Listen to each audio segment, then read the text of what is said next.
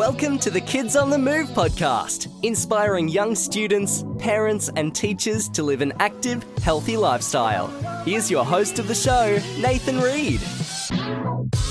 Hi guys, and welcome to episode 3 of the Kids on the Move podcast. My name is Nathan Reed, and today we're going to be running the show a bit differently to how we have done so far. I'm just going to be talking today and sharing my story with you, just so you get a better understanding of who I am and why I've started this program. So, rewinding back to growing up, I grew up in the town of Shepparton, Victoria, in Australia. The population is probably around 50 to 60,000 in the greater region. I grew up in a family with my mum and sister, as my parents separated when I was only really young. I still saw my dad regularly during the weeks and on the weekends. And then when I was about 8 years old, my mum met my now stepfather. And he also had 2 children as well, an older stepbrother and a younger stepsister. Growing up, I was always really sporty. I tried lots of different sports during primary school. I started with athletics. I also played football, cricket, tennis, indoor soccer, basketball. That's probably about it. But I did try lots of different things, and I was always very active. And I guess by performing in different sports as a young child, I was able to develop my motor skills a lot quicker than many might have. I was always really motivated to do well in anything I did in regards to sport. And I guess that, I did have a fairly good ability level compared to some children. And that did flow on into high school. My main passion was football, as I was always relatively fairly good at it, I guess. And having an older stepbrother who was also just as passionate as me about football made it really easy to really pursue that field. We were always outside making up games. We lived out on a bit of land, and we had our own sort of football oval. And I only saw him every once a week, but we were always out there for a couple of hours and practicing and left and right foot stuff. So I guess being involved with sport and a lot of different range of, activities, I was able to develop lots of different skills in different areas. And as my stepbrother was a couple of years older than me, he was able to get into the Murray Bushrangers under 18s team. And I guess I was 16 at the time, and I was also going through the pathways of the Murray Bushrangers. I was lucky enough to be a vice captain of the under 15s, and I made the under 16 squad as well. And then my stepbrother got rookie drafted to Hawthorn, and I guess I was 16 at the time, and that really made me want to try and follow in his footsteps. So I tried out for the under 18 Murray Bushrangers, and I remember I made the last cut, but I just remember just being absolutely burnt out. Obviously, I don't think the science and the expertise in around training and workloads on young students and young athletes back then was as prominent as it is now. And I just remember, I did a beep test before we went away for a Christmas break, and I might have got 13.8, which is not too bad. And I did the work over pre-season, and I came back, and I remember the first training we had to do the beep test again. I think I've got like a 9 or something like that, which I don't think I've ever had a 9. And I was just spent. Anyway, long story short, I made the last cut, and then I wasn't able to make it, which for me, it was a bit of a downer, as I'd made most teams up until then. I'd always been one of the stronger athletes, I guess. At that stage, I just really had enough of football, as I'd just been absolutely smashed by it. then injuries started sort of to toll up, and school had always been fairly good for me. I was always a fairly good student, and I wasn't amazing. I wasn't top of the class, but I was always, I guess, mid to top range. And then I just sort of fell out of love with school and football for a couple of years, and I ended up dropping out of year 12.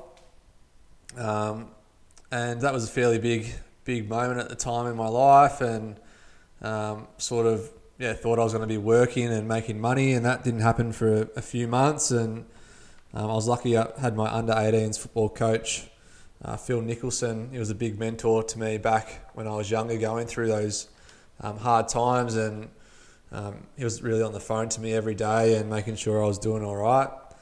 I really owe a lot to him. Anyway, I worked for a bit. I finally got a job, and I realised that about 8 weeks in, making $10 an hour and not really enjoying what I was doing, that I'd probably made a big mistake, and I should really maybe look at going back to school, which luckily for me, my old school was really accommodating, and they welcomed me back in for the next year with open arms, and I was able to complete my VCE as a 19-year-old, and then I got accepted into Bendigo Latrobe to do PE teaching, which is something that I'd always wanted to do during school. It was just a bit of a slip up, I guess, in year 12 the first time around, and something that I went back to pursue and I was able to do. So I headed off to Bendigo to complete my PE teaching degree through the ages of 20 to 24 years old. And during that time, I was also trying to play football, and again, suffered many injuries. And it really got to me mentally, I guess. And I was really only able to talk to my girlfriend and now wife at the time, and also a couple of close friends. But for people that have been there and know the hard work you've put in, and for then to have people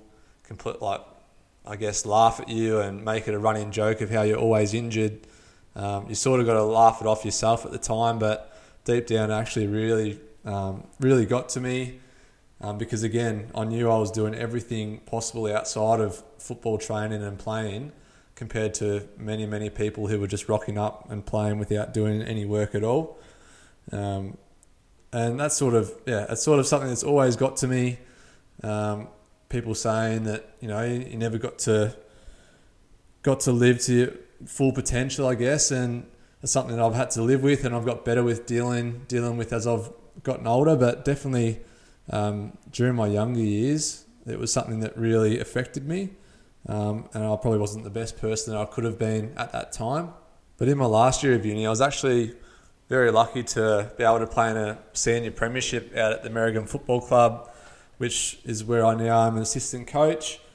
I had a couple of cousins that played out there, and I thought I'd just head out there and see what happened. And I was very lucky enough to be able to play and not get injured, and play in a senior premiership, which is something I'll be forever grateful for to the club, and something that I'll always look back on with really fond memories.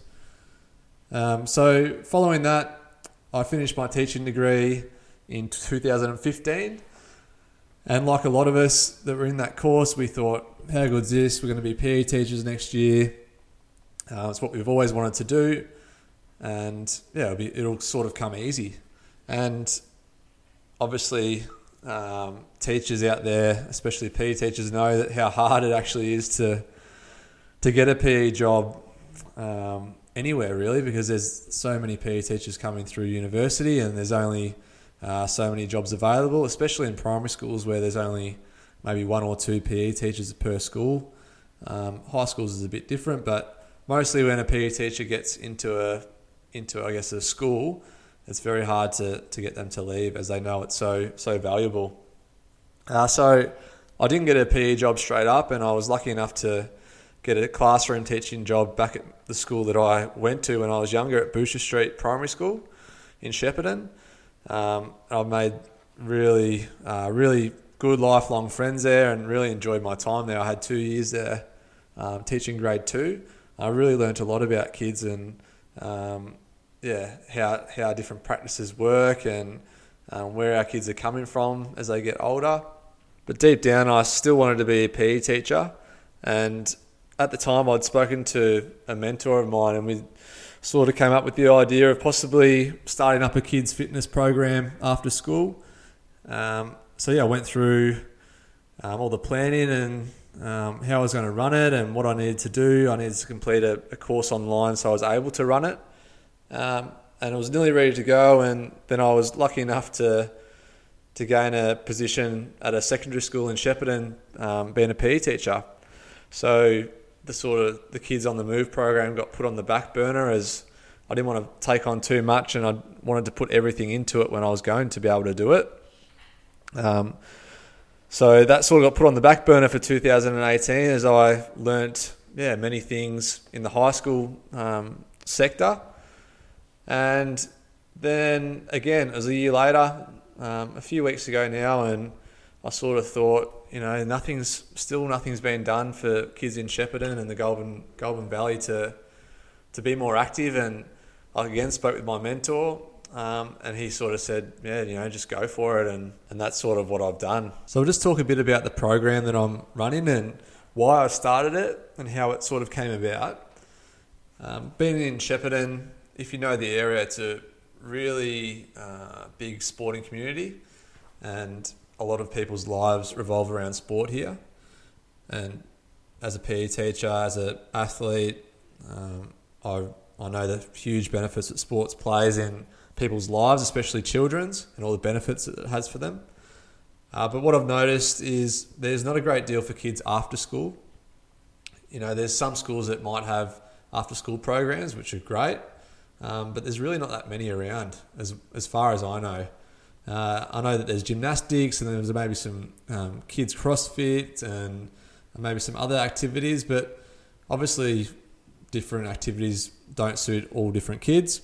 And there's really nothing for those kids that aren't interested in sport as such. We've got all these different sporting activities available, but for the kids that don't play sport or aren't confident, there's not really a great deal for them. I went to the National ACHPA conference in Canberra last week, and they told us a statistic, don't quote me exactly, but it was something around 50 to 60% of children and adolescents don't participate in their daily recommended physical activity guidelines. Now, this clearly isn't good enough for Australia, in a country where we hold our athletes in such high regard and pushing ourselves to do better than everyone else in the world in sports. It seems that a lot of the young kids are now falling through the cracks and are able to simply just not exercise, which is not good enough. Sports only last so long. For example, football, you might be able to play it to 30 years old, and then what? What happens after that? Netball, you can only play until a certain age as well, and so on. With all different types of sports, there's only a certain age that you can most likely play until. Kids who don't play sport and have had negative experiences with exercise and find it hard to enjoy it, they're never going to love being fit, active and healthy if they don't start at a young age and have positive experiences with it. We want kids to be lifelong movers. We want them to be able to run, to be able to swim, cycle, lift weights well into their old age, as we know there's so many benefits of doing this for lifelong health, for prevention of illness and disease, and for longevity. Since becoming a teacher, it has made me further realise how many young children and adolescents have so much trouble with self-esteem, motivation, confidence to want to participate in physical activity. Our program is being created to provide kids between 6 and 12 the opportunity to gain confidence, build strong friendships and strengthen their love for exercising. To do this, our sessions will consist of kids' workouts, team building activities, circuit challenges and fitness games to provide a fun, interactive atmosphere for kids to build confidence and meet new friends from other schools within our region. The goals of our program are to create an environment where kids can have fun, be happy with themselves and feel a sense of belonging. We want to teach kids how to work effectively alone as well as together with others. We already know the importance of collaboration within our workplaces, and this is only going to increase as time goes on. We want to foster a growth mindset in kids. We want to instill an I can attitude instead of an I can't. And finally, we want to build future leaders of our community. Whether it's at home, where they can tell their mum or dad that maybe we shouldn't eat that tonight, mum, or let's all go down to the park and do some exercise. Or it could be in school. They might be a school leader. They might be a leader at a church or just among community groups. These kids are going to be the next generation coming through in our region and our community. And if we can instill good habits in them now, it will only make our community thrive further into the future. Finally, I just want to take this moment to thank a mentor of mine who I've spoken briefly about during this podcast. He's helped me a lot so far in setting up my business. He's always there to help me with any questions I have about anything. And that's Dale Sidebottom. Now, Dale is my third cousin. Our pars were both brothers. My pa was Murray Sidebottom. And it's a name that I'm very proud of. And I guess growing up, I knew that Dale was my cousin, but he was always a bit older and we didn't really talk a great deal. But then, recently I've been in contact with him a fair bit, and he's absolutely amazing and doing great things with his own businesses. He's got his Energetic Education, which I highly recommend any teachers to follow. Also, he's got Bottoms Up Fitness, where he runs fitness boot camps, and he's also got a new app called Juga Life, where he's working with mindfulness, which is a huge topic at the moment and something that he's really passionate about. So Dale, I know you're probably listening, mate, and I'd just like to, again, thank you so much for everything you've done for me. We can't wait to have you on our podcast in the coming months. So I'll wrap it up there. Hopefully you've all learned something about me that you might not have known beforehand. Again, if you've got any questions about our program, please contact me via our Facebook page. We've got Instagram, we've got a website. You can find it all online. And I look forward to bringing you all some special guests on our podcast very soon. Thanks, guys. Have a good day. Bye.